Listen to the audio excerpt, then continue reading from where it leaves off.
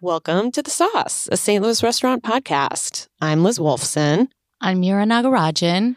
And today in the studio, we are joined by our senior designer, Michelle Volansky. Welcome, Michelle. Hi, thank you for having me. Thanks for being here. So exciting. To get started, Mira, where have you eaten recently? I finally made it to Levels Nigerian. Levels Nigerian Cuisine, I think it is, on Washington Avenue. And it is such a cute space. The space used to be Hero, which was a restaurant operated by Bernie Lee, who now has his restaurant, Akar, in Clayton. And when he designed that space, when it was Hero, he put a lot of really cute design elements in there, like really interesting light fixtures, a lot of wood. It's a very warm space. And so at Levels, they didn't fuss with the design too much. So it still remains a very inviting, cute atmosphere. And I did consult with my friend Ola, who grew up in Nigeria, because Levels sent us an invitation for their soft opening a few months ago. And then I didn't actually go to that. Our staff writer, Ian Shaw, went to that and shared the menu with me, which I then shared with Ola, like, what do you think? And she's like, on paper, it looks great. And Ian kind of raved about it. He said that all the rice dishes he tried and the plantains with ice cream for dessert that he had was his favorite. So I was looking forward to going, and I got a couple of things that I think are good dishes to try if you're just getting into Nigerian food, which is bold and spicy and flavorful. I got their jollof rice, which is a seasoned African rice. Western African countries have different versions of jollof rice. I guess it just depends regionally what country you're eating in, what that rice is going to taste like. This one was simmered in tomato sauce, a spicy tomato sauce with Scotch bonnet peppers, and it was pretty spicy. It was smoky, really smoky. Like, that was my big takeaway. It tasted like it had been cooked on a campfire in the best way, not like overburnt or something. It was just very bold and smoky, and there's a little bit of curry powder in it that kind of plays around in the background. It's not the forefront flavor. And it was great. I got their fried plantains, or dodo, to go with it, which the starchiness, the sweetness of it was a really great contrast to the rice. And then I also tried their efo riro, which is fresh greens sauteed with bell peppers and a bunch of different spices. I think it was like a really hearty and filling and satisfying stew is kind of how I would describe it. And I ate it with their pounded yam, or fufu, which was really, really good. Sort of like the way you dunk bread in a soup, you dunk your fufu in the efo riro, and it's similar effect.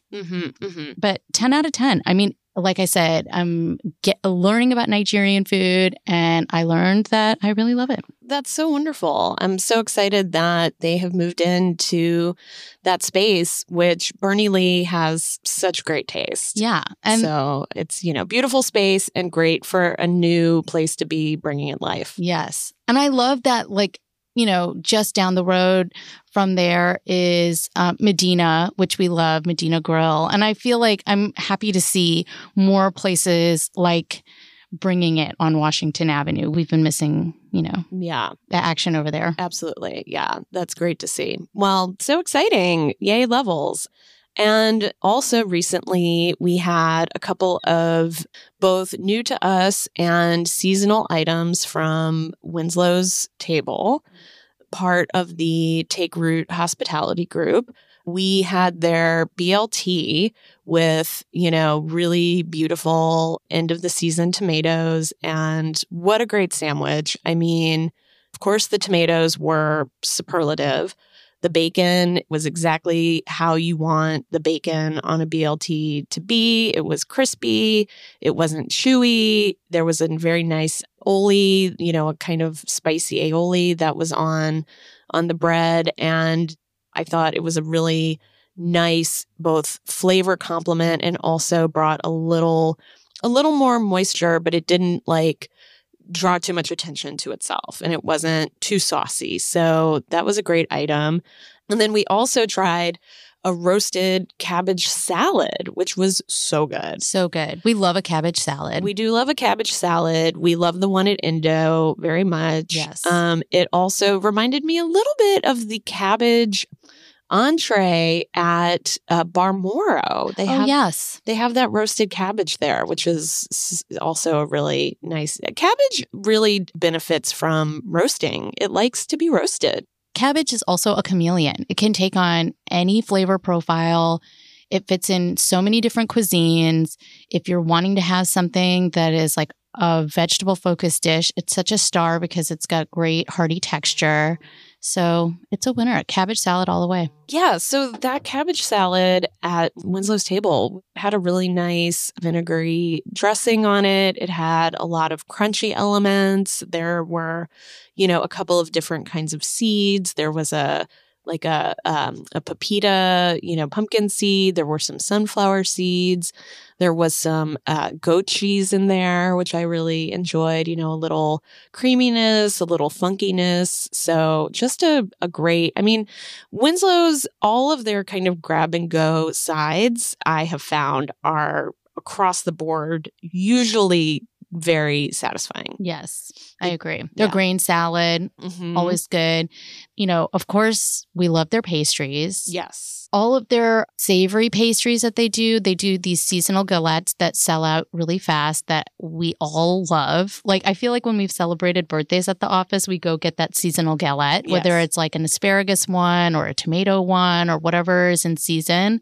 We love the goat cheese cookie, which has been on since the beginning when it was Winslow's home many years ago. And it has stood the test of time. Yeah. Yeah. A really special cookie. I do think if we were to do an iconic local cookies kind of story or list, that cookie would for sure be on there. It's 100%. Special. Yeah. It's kind of in a way, Michelle, you wrote about the chocolate drops at Missouri Baking Company. Yes, I definitely think if there was an iconic St. Louis cookie list, Missouri Baking Company would make, at least in a period, if not for their Italian cookies. Right. Yeah, that chocolate drop. Yeah. This is not a segment on iconic St. Louis cookies, but I am excited about the idea of a story like that. And the goat cheese cookie at Winslow's would for sure make the list. So, Michelle, you recently ate at Soul Garden. Yes, I did. I love going to Korean barbecue, and my kind of opinions throughout the years of my favorite one in St. Louis kind of evolves because everyone does it their own different flavor. Soul Garden makes it so easy because you just kind of come in. It's very straightforward, all you can eat per person. They have a couple different levels like regular or premium, but really you just want to go for the premium if you really love that LA Calbee short rib cut beef. And a lot of people that's quintessential Korean barbecue to them, but I'm always happy right at that normal price point, and it gets you, all your normal Korean barbecue stuff. They bring you your cuts to the table for you to grill. You get a wide selection of banchan, which I think are kind of the low-key star of Korean barbecue. That's all the little side dishes that come along with your meal. They refill them. They're kind of bottomless. So you get to try little bits of everything. Usually they're kind of a pickled vinegary side dish to kind of palate cleanse the heavy meat and rice. So whenever you get your banchan to the table, you see a wide selection. Most of them are kind of fresh, cold, pickly vegetables. You definitely always get kimchi. You'll always get some kind of omelet, a sweet kind of eggy thing. There's little fish cakes that come. Those are my favorite. They're kind of sweet. You always get a bowl of soup, and that's kind of the star, I think, at Soul Garden too. I'm obsessed with their spicy tofu soup. It's a jjigae style Korean soup. It's kind of kimchi flavored. So it's a kind of a fermented red chili paste gochujang, or almost like a miso soup flavor too. It's a lot of soy and it's spicy, and the tofu is super, super soft and creamy, almost like a pudding texture. And there's some soft shaved beef in there. I tend to fill up on the soup. It's irresistible. Nice. Are there any beverages at Seoul Garden that you really love? I feel like, 2 to 4 ice cold beers per Korean barbecue session is pretty mandatory to me. They have like 3 beers on offer, 2 Japanese ones and a Korean beer called Terra. And they have a wide selection of different flavored sojus. And they even have a cute little cocktail list of like soju cocktails if you really want something kind of sweet and light and refreshing. That sounds delightful. Hooray for Seoul Garden. And then also, Michelle, recently you did a first look at El Molino del Sureste, which is the new restaurant from Chef Alex Henry.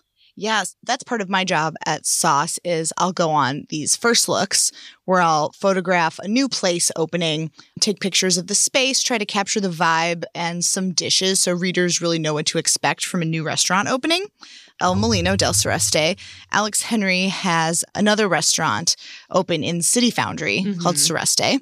And it's, a more modest kind of counter situation where you'll just order like tacos, smaller, simple dishes. But this new place is focusing more on like family style.